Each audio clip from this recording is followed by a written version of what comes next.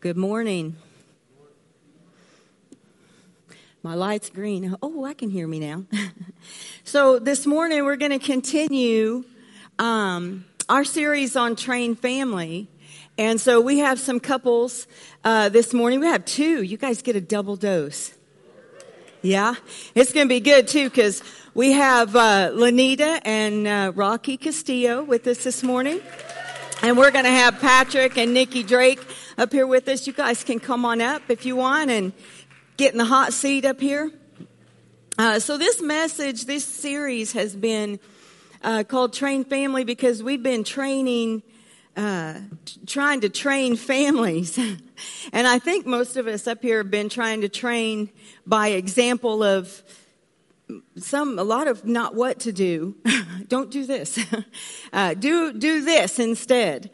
But we're really trying to get the message across of how important it is to have Jesus in your life and Jesus in your home and in your family so that as you lead your family, you're training up more disciples and you're establishing the kingdom of God starting in your own home. And so that's really the purpose of this series. And so we're gonna take off today with these lovely people. So I'll just start with Patrick and Nikki Drake. They've been attending here, I don't even know how many years. A lot of years. A long time. A long time. He says a long time. No, it's been about 7 or 8, I think. Yeah, it's been a good bit. They're elders of the church, in case you didn't know that. And they help Pastor to oversee, and they help Pastor Karen to oversee. They help them to execute vision, and they encourage the staff, and they encourage the pastors. So it's great to have our elders. Rocky and Nita are also elders, and as you had heard Pastor Greg say, they've been here since before the beginning. They're the pre-beginning people, and they're just pillars of the church. Of course, Rocky runs the Rocco's Coffee Shop for us and makes all those excellent drinks. So I'll just start with you guys just give us a little bit about your family, who you are, your family, a little bit of your. We have been married 14 years in February. Between us, we have 7 kids. We have been married to others before. We have one left in the house. She graduates in May, and then we're empty nesters.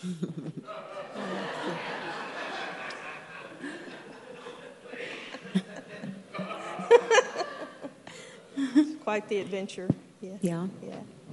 So were both of you guys raised in church? Yeah, I was. You were? Yeah. And Patrick? I was not. If any of you know me, you probably sense that when you meet me.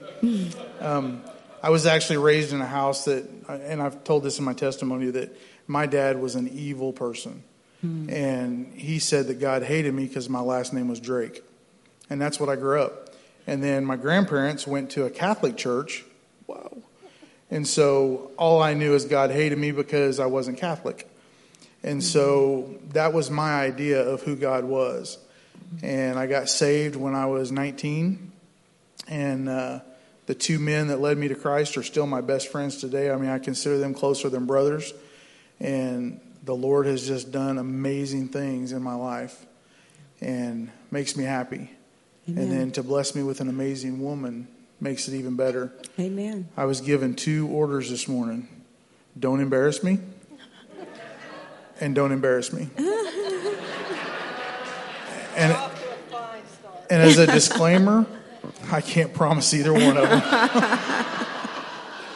So, Rocky and Nita, tell us about you and your family. Okay, well,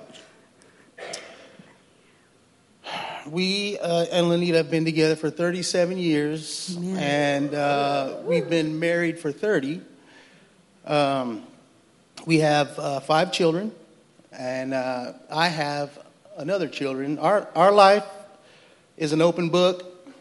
So we're not ashamed or we're not bashful about telling anybody about it. Amen. We've done a lot of wrong. you know, but we've also done a lot of right. Yes. But thank God, you know. And so we have Roxanne is our oldest, and Reuben, and we have Chelsea, and Cassera, and Aubrey. And then Faith is a child I have outside of our marriage, and we'll get into that probably later. Were you guys raised in church? No, I lived in a godless home. I didn't grow up with my mom and dad. I grew up with my mom, but I had my dad. You know, he was a drinker and a womanizer, and so I grew up thinking that's what life was about, you know. And so, and I did exactly what he did. And even though me and Lanita met when we had just turned 17, and I like to say I was madly in love with her, but I was madly infatuated. You know, I didn't know what love was, what love was, because I didn't have a mom and dad as an example. You know, so I just seen my dad do what he did, and my mom, she's just stayed single, and she'd have a boyfriend here and there, and so that's how I grew up, and we met on, we're both from Fresno, California, and so we met, my best friend had introduced us, and he was a crime partner of mine, but he introduced me. I was on my way to church. Yeah. Well, I'm going to let you.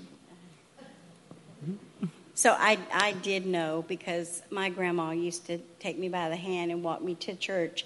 So I did know. I was filled with the Holy Spirit, got baptized, and that's when I was about 13, I believe. Mm-hmm. And so I did know, you know, I had walked some time with Jesus, and then, like he said, you know, things happen in our life. Yeah. So, yeah, that's just a little bit about us. So you guys had been previously married to other people. And tell us a little bit about that. I was married before. I was widowed young. He was taken way too soon. And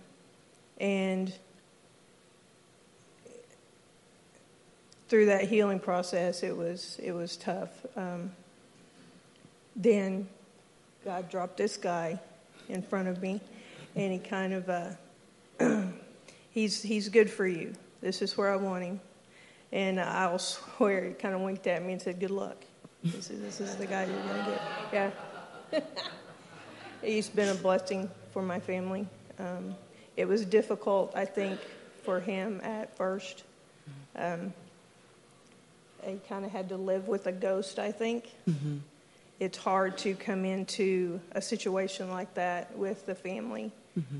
When his name was Tony, he was a very good man, took very good care of our family. Mm-hmm. And, how was it for you to, entertain the thoughts of remarrying and someone replacing your husband, and for the children to accept someone as a new father? We're getting a new dad, right? It's taken time. Mm-hmm. Just give it time. And it wasn't, I'm not replacing anybody. Mm-hmm. He didn't replace anybody.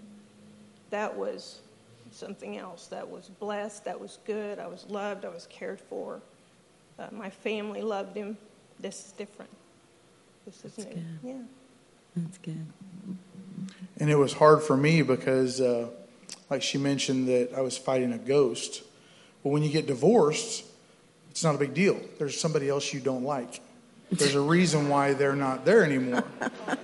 Right. And so, it's easy to defend your spouse against that person and look like the good guy. Well, they had a great relationship. She loved him. He loved her. They had a great family. And then he was gone.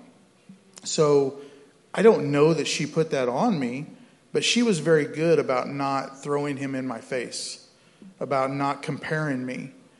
But that didn't stop me from comparing myself, because I was kind of a confidant for her, because she could talk to me about things she couldn't talk to everybody else, because everybody else saw him as the guy that walked on water and did everything right and nothing wrong. But he was a human. We all make mistakes. Mm-hmm. And so she was able to share with me those things she couldn't share with anybody else. And I got that. But at the same time, I was thinking, okay, I'm never going to be this guy. And I spent the first couple of years trying to replace that. And then I realized that I didn't have to. That was another part of her life, and that I was the new part of her life, and that I just need to be me. And, I'm not him. There's a lot of similarities, but there's a lot of differences. Just like there's a lot of differences with her from my ex-wife, who was psycho. I was always attracted to the crazy ones. And she's different. And she is totally different. I mean, the Lord dropped her in my heart before I even realized what was going on. Now, we knew each other through her sister. It's really weird. My ex-wife was best friends with her sister. So we both knew about each other through Laura. And we ended up together, and it was a blessing. And she's unlike any woman I've ever known because she's so amazing. She's strong. She's witty. She can keep up with me.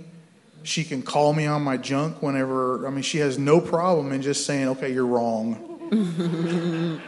And we need that sometimes. But at the same time, she is supportive. She's loving. She's caring. And not psycho. And that really makes a difference. That's the bonus right there. Not psycho.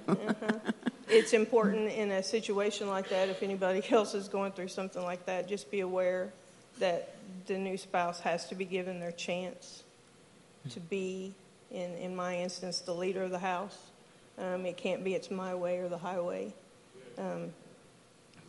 Just relying on God and giving him time, having a sense of humor. Tony's not forgotten. That relationship was important, and it's part of my past. It's part of who I am. And I keep a small picture of him on my nightstand, us together. That was a life I don't want to forget, but this is the life now. This is important. This is where my focus is. This is where God wants me. We're doing good things. Amen. Yeah. So you guys have a little bit of a different story. You started off with a very worldly relationship. It's the same man, but the other Rocky is dead. Amen. Today he's a new creation. Because we lived very worldly. We drank. We were not in love. We were in lust with each other at 17 years old. We had no clue what love was. We just knew that we were in lust with each other.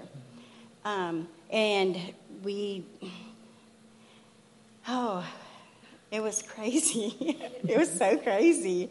But I thought that's what love was. Because he would be so jealous, and he would, after we got together, he would say, you cannot have but 1 or 2 curls in your hair. Today I have a head full of curls, but it was so controlling that, and I guess I kind of knew, like, after the first time, he would get so upset about, now you're with me, this is how things are going to be, but for me, because I thought, oh, that's just love. He just loves me so much, but it really wasn't love. We had to learn and grow. We were just kids. We were truly just kids. But I would do whatever he said, okay. We had our first baby, Coco. I call her Coco. At 18, things didn't change for us. He was still running around, drinking, coming home. Get over here, you cook me and my friend something, and we just back and forth. And, I knew better. My grandma would tell me, why are you putting up with this? Mijita, you don't have to do that. Like, you're better. I've taught you. We go to church. But I didn't want to hear her. I would just say, no, Grandma, he loves me. I promise. He loves me, Grandma. He's going to change. He will. And through the years, we would just we had Reuben, and just it got bad. It got really bad, to where was I 28? About 28 years old, huh? I was around 28. He was dealing lots of drugs and flying to Oklahoma, not here, but to Oklahoma City, transporting a lot of things, and I would just stay at home still, like the good little girl I was supposed to be. And then I think it was around 28 years. I think I was about 28. My heart just started to get hard, and I wasn't going to put up with it no more. And I think it's because I started getting introduced to different little things, just within friends and everything. And then the tables kind of had turned by then. We had the 4 kids, but I remember being so hardened in my heart, which at once I remember being so young, crying in bed, like, why, God? Why does he do this to me? Why can't I just be the only person he loves? Why does he do this and that? And then as time went on, the tables kind of had turned, and I had met people I probably should have never interacted with. So by then I was really hardened and didn't even realize what I was doing to the kids, because I up and left everybody. I was like, I'm not going to deal with him. I'm not going to deal with the kids. I knew he had Reuben. My parents took care of the other kids, and so I was like, it was because I was so bad on drugs too, and it hardens your heart. You don't even feel, you're not a normal person. You're so hardened. You can't even, because today, oh my God, I could not even imagine ever leaving those babies today. And so it has been, and so for 4 years I left them. And by this time, after we got back together, he would tell me that he would pray for me when he was in Washington.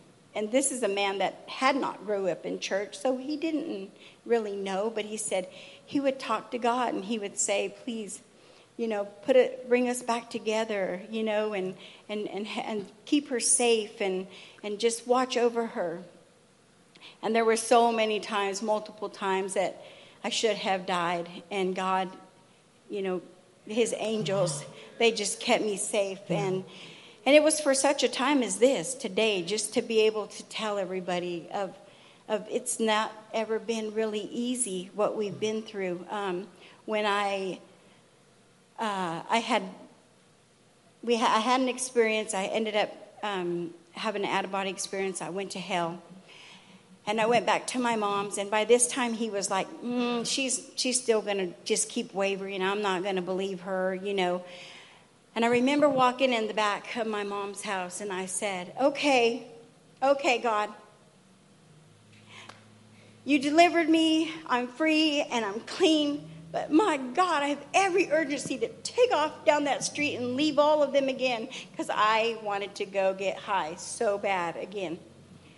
And, it's funny, is my aunt, she was drinking a 40-ounce. She come walking around the corner, smoking a cigarette. And I was mad, just yelling at God in the back. And she said, "Kid, you're supposed to go to Oklahoma." And I said, "Oklahoma? There's no way I'm going to Oklahoma." But, God used her to talk to me. And she said, "I'm going to end up dying with my 40. You've lost almost your life. You've lost your kids. You lost your husband. What else can you lose by going?" And I said, okay, I might as well just take the chance and go. So I ended up coming here. And I tell you guys all that because it was not easy when we got here. It was not easy. When was it that you called and knew I was here? You came in October of 98, and then I came in November of 98. And I remember when me and my son came together, and we took the Greyhound bus, and when we got here, it was like a winter wonderland. No one gave me a heads up that it was cold. So all I had was a windbreaker jacket, real thin jacket. And I stepped off the bus and she was there to get me, and I was freezing. And so it was like a big sheet of ice over everything. It was some kind of a storm that year. And so when we went home, we was 12 of us living in a 3-bedroom house, and we all shared a 1-bedroom. We shared 1 bedroom, all 6 of us. And so we did that for 9 months. And during that time, we started going to church. And the first church service that we attended, I was expecting Pastor David Emai, And instead, I seen Pastor Greg, and we walking through the church doors, I seen this guy with dark hair, tall, and he had a bright blue suit on, I thought I needed sunglasses But, on the way up, I was still getting high myself on the way up with my son. He wasn't getting high, but I was high. And so I was just barely getting off drugs myself, And then when I came into the church and I seen Pastor Greg, he's hugging everybody, I'm hardened, I'm thinking I'm tough, and this and that, because I just came from that lifestyle. And I say, oh, man, I hope you don't try to hug me, And but when I got to the door, because I hadn't been hugged, never, by any other man except for my dad, And when I got to the auditorium doors, I stuck out my hand, and he goes, oh, come here, and he gave me he didn't even know me, and at that point, the hardness that I walked in with, when he gave me that hug, it just melted like a candle. It's just like, amen. And I don't know what happened, but it happened. And so God is good. Amen. I'll never forget that. As long as I live, I'll never forget that hug, that a preacher gave me, and it just broke me. Amen. And shattered me into pieces. And from that point on, we just, we loved coming to church, and we loved to serve. We loved people, From that point, I just began to love people. The more we came to church and the more we read our Bible together, and well, that not yet, but so we really bypassed a lot. We bypassed a lot to this point. So I started just serving, ushering, whatever, cleaning the church. I helped him clean the church, Jeremy Trickler. Yeah. I just wanted to serve, and I was so thankful that God had delivered us from where we came from.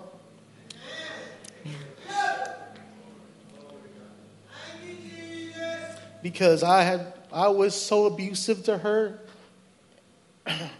and my kids. And so to be delivered from that, we were happy that we were together, because me and her were always splitting up, breaking up, and back and forth. And so when we moved, we got here, even though our living conditions was rough, we were all still happy, and we celebrated our first Christmas together, clean and sober, and so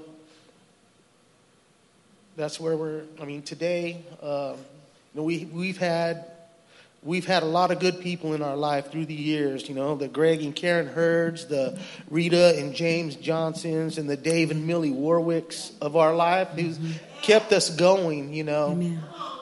They checked on us, they called us, and there would be times where, we would miss a Sunday, and they would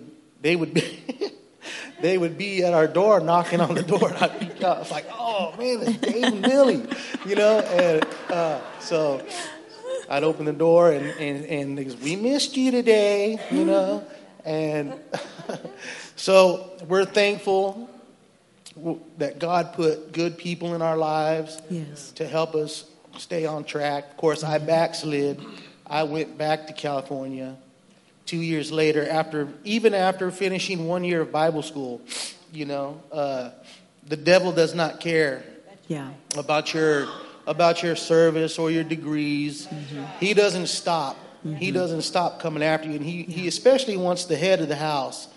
He wants the head of the household, because once he takes the head out, everything else comes tumbling down. Yeah, that's right. So I went back. I returned, like the Bible says, the dog returns to his vomit. I did, slurped it up, and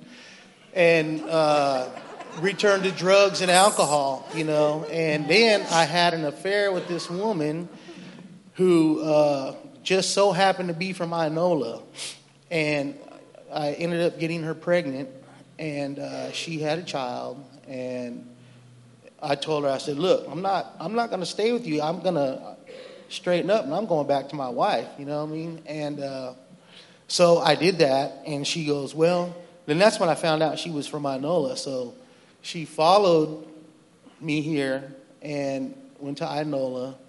And so we had to deal with that.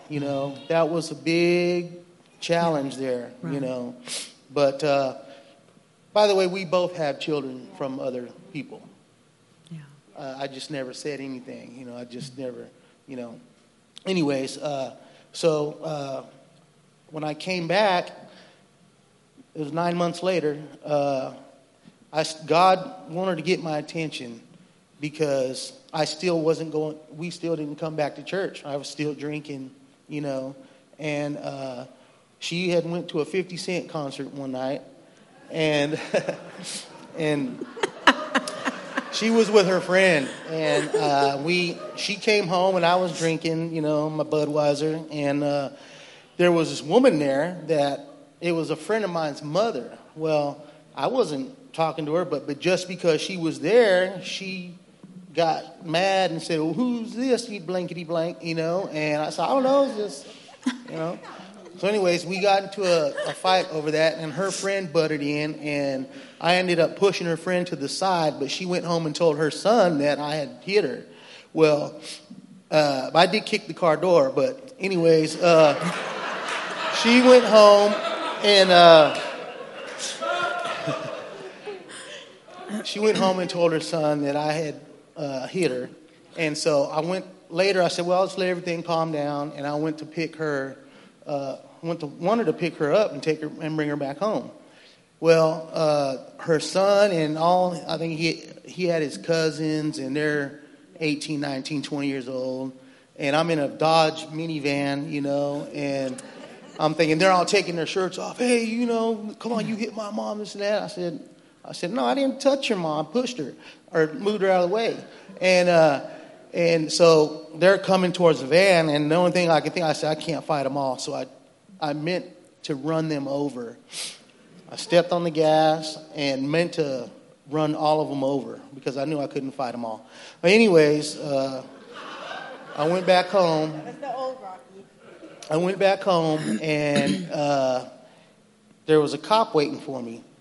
And he took me to jail, and my son is with me on top of that, and we all got baseball bats. We went back with baseball bats, and then the cop came, and I seen the cop there, and I said, "Oh, crap," and I passed it up, went home. He came and arrested me, and I went to jail for a bunch of felonies and some misdemeanors. And so I was in jail, and there was a church service in jail after 4 days. I was there for 4 days. And it was an old black Baptist preacher, I was like, "Well, I'm just going to I'll go to church," you know what I mean? And little did I know that was another point in my life which the Lord broke me, because I needed to repent and come back to God, Yeah. And so when he preached a message that I'll never forget either, It was like Pastor Greg giving me that hug, that broke me again, And so in jail, you're supposed to act the part, right? Well, it was me and one other guy that we were both broken, and we just were bawling, asking the Lord to forgive us. So we rededicated, and that was 23 years ago. And I've been those people that I was talking about earlier came back and didn't shun me. They came back. Amen. And they loved me regardless. Yes. You know, and so amen. And so here we are today, 23 years later. Amen. God is good. So, Patrick, Rocky had mentioned something earlier about being the head of the house, that the devil comes after the head of the house. And that, and obviously he had some struggles with taking his place there. What was it like for you stepping in to a family that had already been made and then broken, and trying to come in and help? I'm sure they were still healing, and then trying to find your place and navigate that. What was that like for you? Heck. Just pure heck. It was, I mean, you have to understand, our situation was, I had an ex-wife that was crazy. And so I had custody of my kids.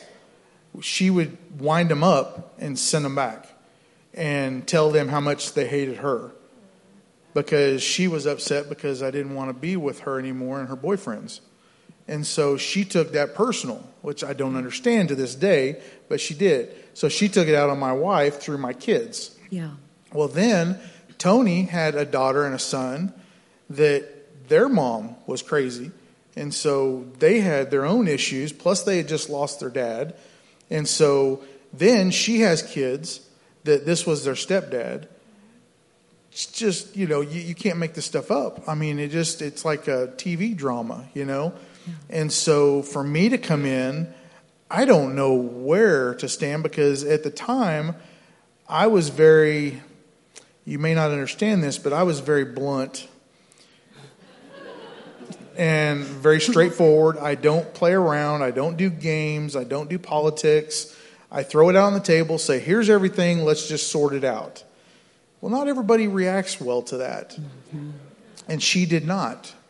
And, you know, no offense, but she kind of came from the, let's just shove it under the rug and we'll deal with it 20 years from now. And I'm like, I want to get it out on the table. I don't want to do this. Yeah. But I had to learn to walk softly and carry a big stick, you know. And at the same time, I'm trying to be easy with my boys, because I know what they're going through, that this is just awful for them. And then I raised them one way, she raised her kids another way, and then they raised his kids another way. So it was just it was a mess. But through it all, we were able to develop a relationship in which she slowly gave me control as I proved to her that I could take that control. You know, not that I'm beating her over the head with it or anything, but she became submissive, like the Bible says. And I respected who she was. And I respected her as my spouse. So we were able to work as a team with me leading the team. Does that make sense? Yeah. And so doing that, we were able to navigate through all that together. You know, and honestly, the only thing that really kept us together a lot of the times is she's really mean. She's strong, and she threatens me. So just so that we have this on record. TV timeout. So what was it like for you to be able to trust yourself and your family again, to a new husband, and trying to get your family to blend well? It was difficult. It's a lot of praying in the shower and crying, Lord, I don't know if I can do this. Get me out of this. This was, I never had to say, Lord, change him, because I knew he would tell me it was me and I didn't want to hear it. I wasn't ready to hear it. It was just giving it time. His ego had been broken. He had been attacked as a father and a man, and it's caring for his sensitivities. and wanting to care for my kids and Tony's kids, in that you can't bulldoze them. We're still healing. It was because you never know how long it's going to take to move past something like this. Yeah.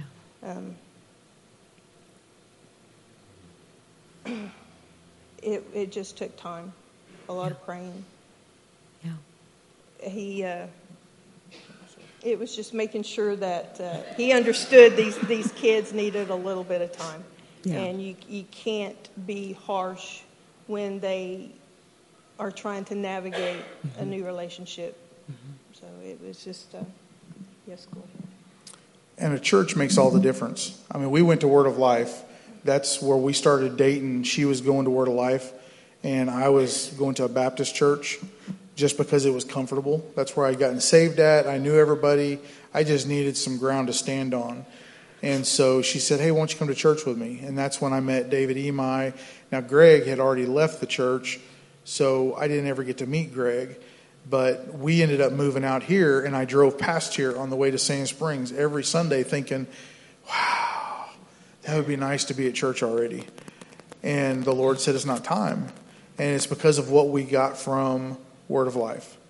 You know, we got stuff. I mean, there's people here that are friends of mine that we met there that encouraged us. And because of that grounding, we were able to get past our worldly views towards each other and towards the family and just stand firm in the Word of God. Mm-hmm.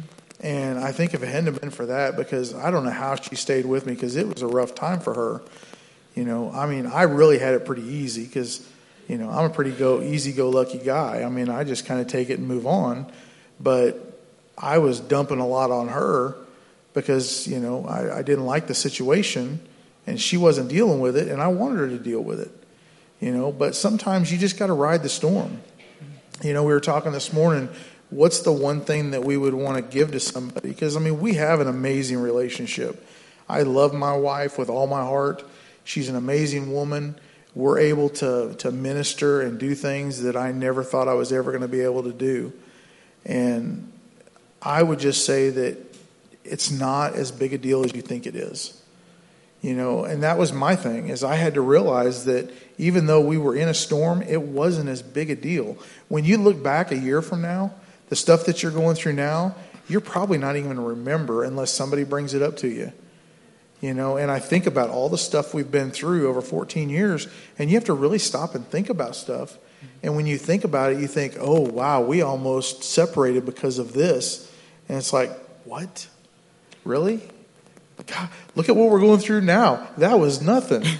You know, I mean, the last couple of years have been really tough on us.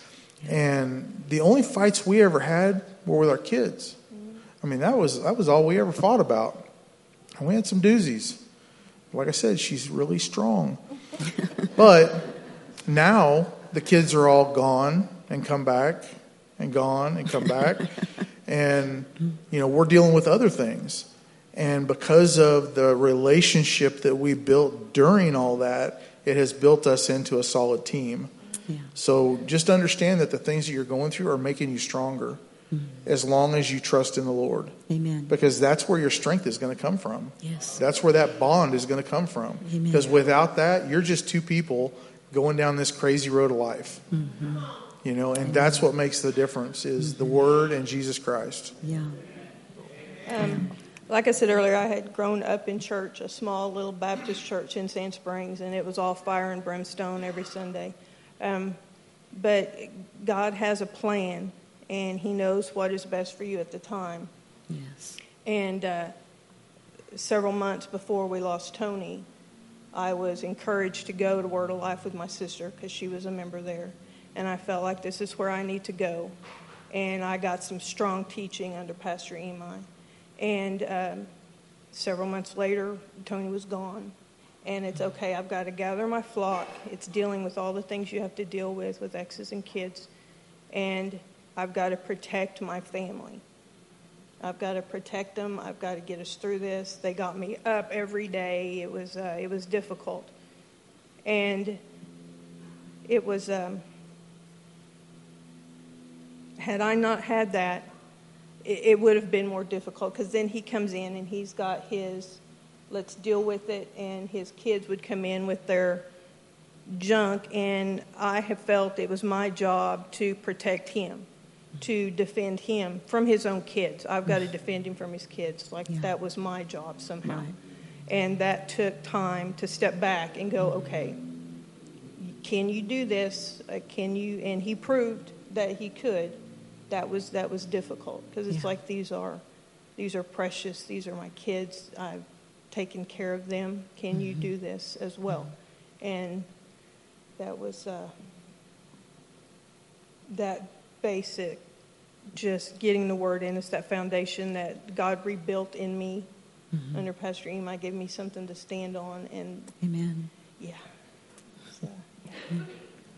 So you guys had a lot of things happen in your marriage individually.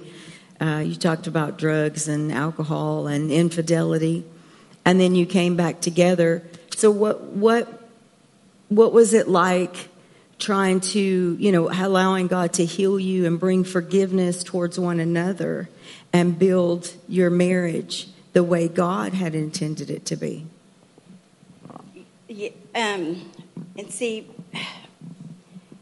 that is so good, because I had to learn to love me. God, I had built such a relationship with God that I had to learn to forgive me and to love me, because how could I ever love him and forgive him, because I would still feel that stuff that rises up within me. And so I had to learn to love me and know that I am a daughter of the Most High God. It does not matter. And then let's talk about the kids. You don't think about it. It wasn't all just you get back together and, oh my gosh, the family, no. It was a work in progress, because the kids, and I had to realize this, they had a lot of baggage. They were hurt. They had seen things that they should have never seen, the older kids. So they were dealing with a lot of stuff within their self also.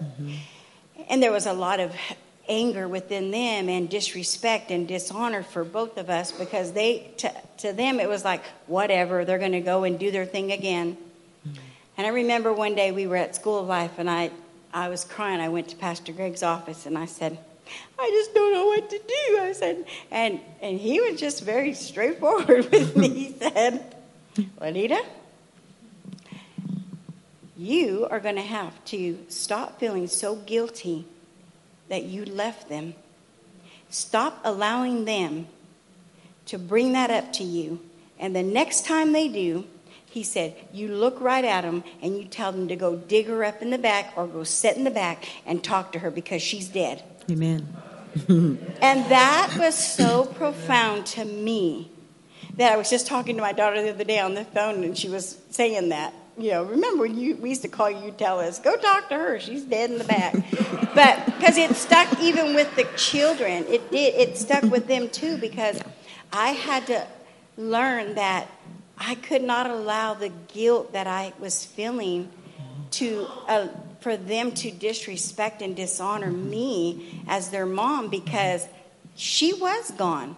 I was not that person anymore. I was a new creation in Christ, and I knew who I was, and so I had to allow them to know that too. No, you will not talk to me that way. You will not disrespect me or your father. We are not those people, and if you don't like it, get out. Because what couple of them were older, and I think what truly won our two oldest ones over was they needed to see, because they didn't have that stability. Mom would come in after partying for a couple months. She'd sleep for a few hours and she would be gone again. Dad was doing his own thing. They didn't have that. So naturally, they were messed up inside too. And so it took a while when we got back here. But I remember Millie saying one time, they saw you guys be so just on drugs and doing everything, that what makes you think that it's going to just at a snap of a finger turn them around to know that you guys are really being faithful to God, and that you guys are truly going to walk this life out. Yeah.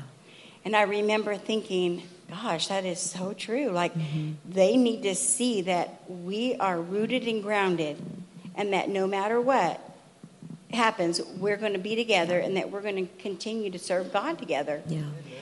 And I believe that after a while, they finally saw that, hey, we're going to be immovable. My parents are going to be, they're unshakable now, because we learned to be a team. We learned to love one another. It was okay for them to see us say, I'm sorry, hon. I shouldn't have said that to you, or I shouldn't have talked to you like that, babe. Or, but they say we're the funniest parents around. Still to this day. I mean, because we've learned to have fun with one another. We've learned to enjoy the little things, and still, it was not easy, is what I'm trying to say to everybody, is that people could look at our family today and say, oh, wow, look at that. They're so close, and this and that. Y'all, that's just the glory of God. That was by the grace of God that he did what he did for us, because we truly surrendered and said, here we are, God, do a work in us, because we want to make sure that our children and our grandchildren are going to be raised up not the way that we once were raised. And so it has taken a lot of work. I mean, I don't want to sit here and tell everybody, oh, it just happened and it just... No, there's a lot of tears, a lot of anger, a lot of on my knees, a lot of me and Jesus in my little bedroom there, just crying out to him, talking to him, listening, wanting to hear what he has to say. How do I handle this situation, God? Because I don't know what to do in this situation. I knew what to do it in the world's way, but I need to know now what I got to do spiritually. What am I going to do for them, God? Yeah. Because I want to be that mom who once they could not trust and who left him and they felt abandoned. I want to be that mom that says, and they can all testify to this, I am that praying mama. When they call me with something, mama's on it. I'm a prayer warrior. I will get on it and start praying. Because I don't want them to know those things. I want them to know when mama's praying, and I want to teach them that so that they teach their children that you know what? This is how we do it. We lift our eyes into the one. Psalms 121, it says, I lift my eyes to the one where my help comes from. Amen. I can't say, rock, or run to the world like I used to do when I didn't know how to deal with something. Today I do know how to deal with it. And it's not always easy. But I tell you what, today, we don't ever have to ask those kids to come over. We don't ever have to ask them. In fact, just last night, they send a group message in our little Mi Familia page and say, we're so-and-so's bringing steaks. Everybody else, go ahead and just tell who's bringing what to mom and dad's. And my other daughter says, did anybody even ask mom and dad? But, I mean, how glorious is that? Amen. Two people that were so shattered and so broken. Two people whose lives were such a mess, but God has created such a message within us and our family, because how they honor us and they love us and they always want to be by us all the time. Yes. And then, I mean, my God, he blessed us with Aubrey Grace. Yeah. We should have been having no more children. But I know that I feel like God said here, because I would feel so bad. God, I hate that I left them. I hate that, I would just talk to him about how much I wanted to go back and change things. And I feel like we got blessed with Aubrey Grace, and she has not had to walk through any of that. She's only been raised in church. She's only been raised, here. So I feel like that was such a blessing. Amen. But that was one of the things I just wanted to make sure I told everybody, is that they look at our family. It didn't just happen overnight. That was a lot of prayer, a lot of crying, a lot of sweat, a lot of yelling, a lot of this and that. But today, I know that they love us, they honor us, and they care about us. It's a different kind of way that they look at us today. Amen. And they love their father and they honor him. Yeah. And together, I think, because we're better, but we showed them that through it all, you've got to be in church. You've got to have that corporate anointing. You've got to be with each other. And so, I didn't mean to take all of it. So, yes, she's absolutely right. When I came back from California, I rededicated my life in jail. There was trust issues, you know. And so I remember the first day I came back to church, and I was walking through the hall, and I looked to my left in a children's classroom, and I seen James Johnson. And James Johnson, he who started the Overcomers Autonomous class. He goes, "Hey, Rock, come here." I was like, "Oh no." Well, I know James real good, and he goes, "Hey man, we're about to start a class, and you know this and that. Overcomers. I heard you just got out of jail, and you know yada yada."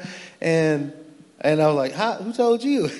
But anyway, so I started going to Overcomers Autonomous, which really helped me, you know, because it was, you know, because we need to go to Bible school and we need to go to classes that the church offers. We Amen. need that, you know. Yes. That helps us stay on track, you know. And so I didn't want to do it, but I did it.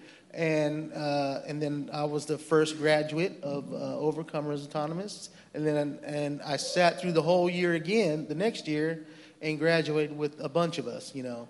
And so things like that, you know, just showing my wife that I loved her, you know, telling her several times a day, you know, that, you know, because I truly repented. I was truly sorry, you know, and I wanted to, by the way, back then when I wanted to straighten up, she had the wild hair and kept going, you know. So that's what made me move to the state of Washington. Anyways, just wanted to add that. But, you know, continue being faithful in your church attendance. Faithfulness is important, especially when you're raising children. You want them to see that faithfulness and, you know, and follow that.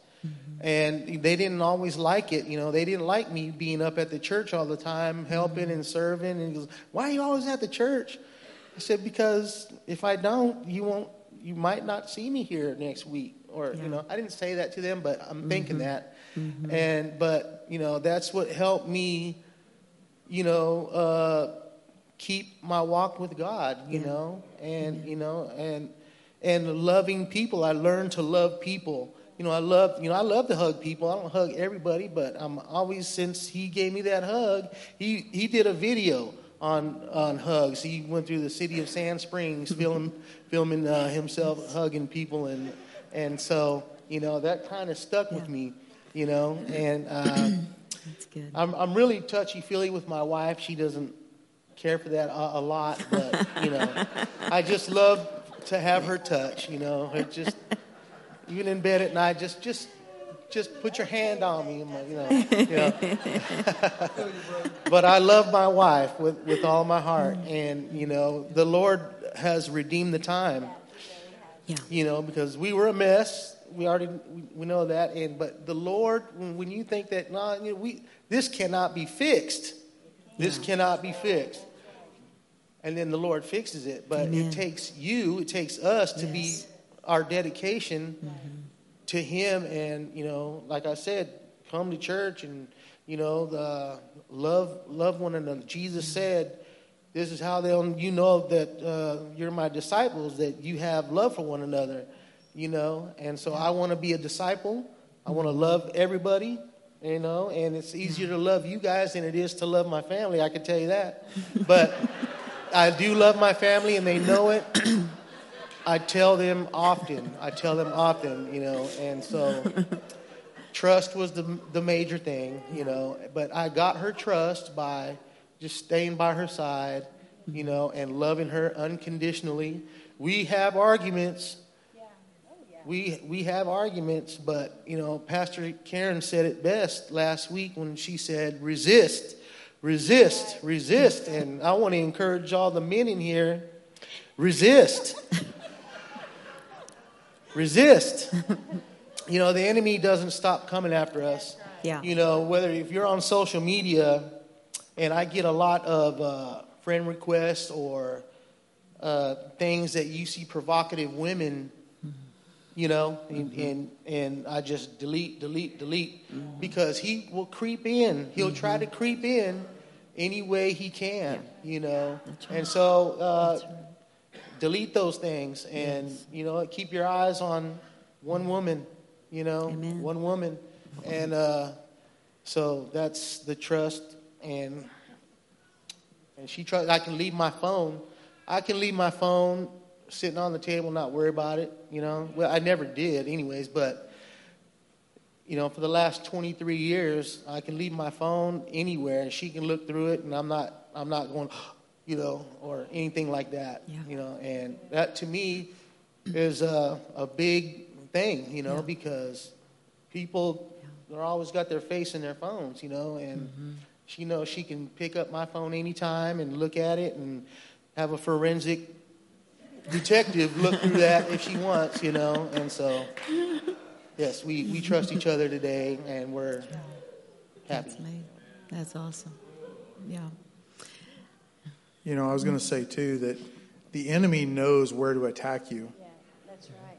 Like me, it was being a father. The home that I grew up in, I was raised mostly by my grandparents. And so I wanted to be a good dad. That's all I've ever wanted, was to be a good dad and a good grandpa. And every step of the way, he has tried to take that from me and tried to use that in each one of my marriages to try and destroy me and make me feel that self-doubt that I'm not a good dad. But you know what? I show my kids the Jesus in me. I show them my faithfulness in my church. And I show them that I love my wife. And so I think that I am a good father. Yeah. But, you know, like with her, it was, you know, security, financial security. Unfortunately, she married a guy that is an entrepreneur, and I jump in with both feet all the time, and sometimes it works, sometimes it doesn't. But I didn't give her that financial security, and over the years, the Lord has worked in her in that, and worked in me, and me wanting to be a parent, you know, a dad. And so just know that he's going to attack you where you're weakest. What you want the most is where he's going to attack you. And you have to be prepared for that. Don't go into it blind thinking, it ain't going to happen to me. Yes, it will. Yeah. It will. It happened to every single one of us. And it never happens overnight. It's always just a little poke here, a little poke there. And then the next thing you know, he's got his foot in the door and he's opening the door. Yeah. Where the Holy Spirit is a gentleman. He won't kick the door open. He'll knock, and he'll wait for you to open the door. The devil will not. He will kick the door open and laugh at you the whole way. Yeah. And so you have to know that's coming. And that's part of walking a Christian marriage, is knowing that those things are there. They're going to come. You just got to be prepared for it. Yeah. You know, pastors told us time and time again, the devil is a chess player. He is not a checker player. And I was terrible at checkers. But he wants to play the long game. So understand that when he sneaks in, like right now, we even call it, we're like, okay, that's the enemy doing that. And it takes both of you watching for it and keeping your eyes open and having the comfort to be able to say, the enemy is coming in, you know, or I see this attack coming. We just went through an experience with my oldest son that I saw it coming. The Holy Spirit gave me the vision that it was coming, and I was able to go to her and say, look, this is coming. We need to be prepared for this. And sure enough, it did. But we were prepared for it. Yeah. So just understand that you've got to be prepared ahead of time. Yeah. And it's and we've been taught from the pulpit to have that word to stand on, because those attacks are going to come, and you feel beat down and tired, and you've got to remember, you've got to stand on that word to remind each other. We've been standing on the Meshach, Shadrach, and Abednego story of not being burned. And the Lord has shown us this is coming. This is going to be okay. I told you, and I'm not lying. Amen. My word is true. Amen.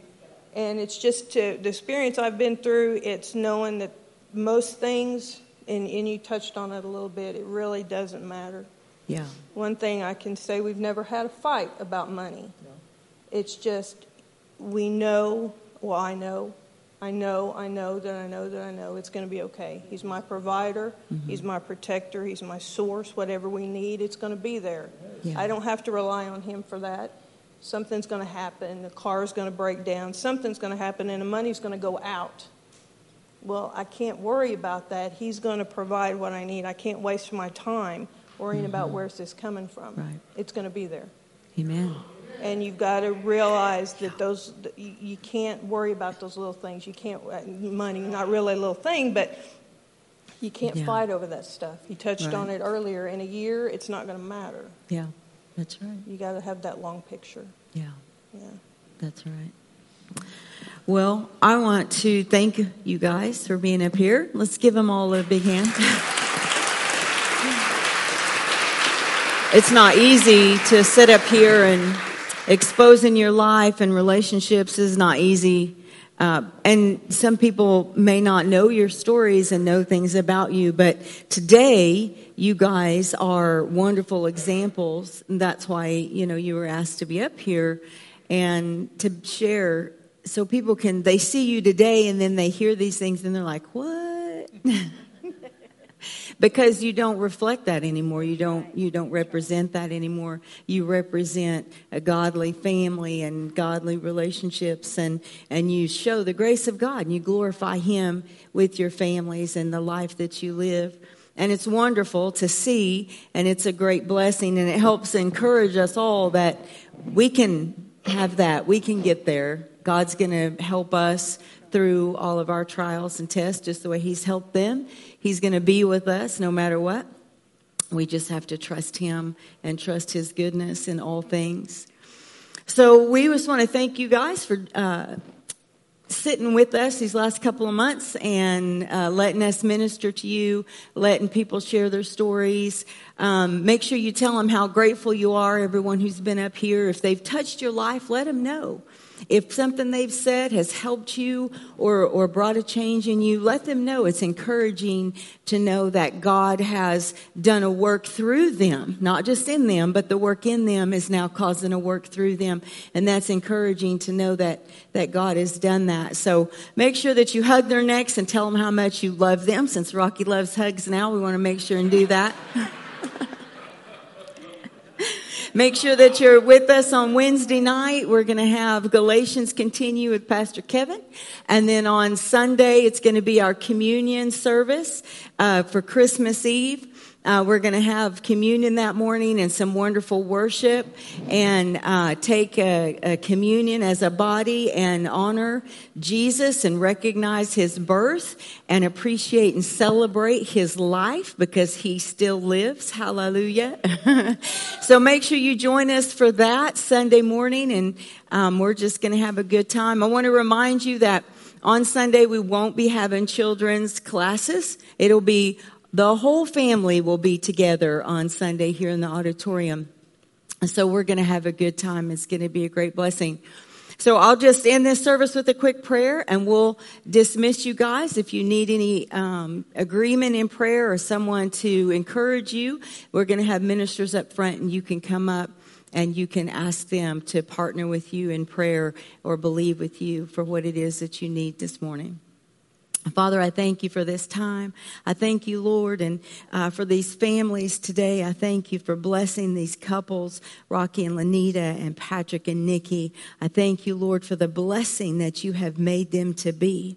I thank you, Lord, that you continue to prosper them and grow them so that they can become even greater blessings and reach even more people in their lives with the encouragement and the love and the beauty that you have poured into them.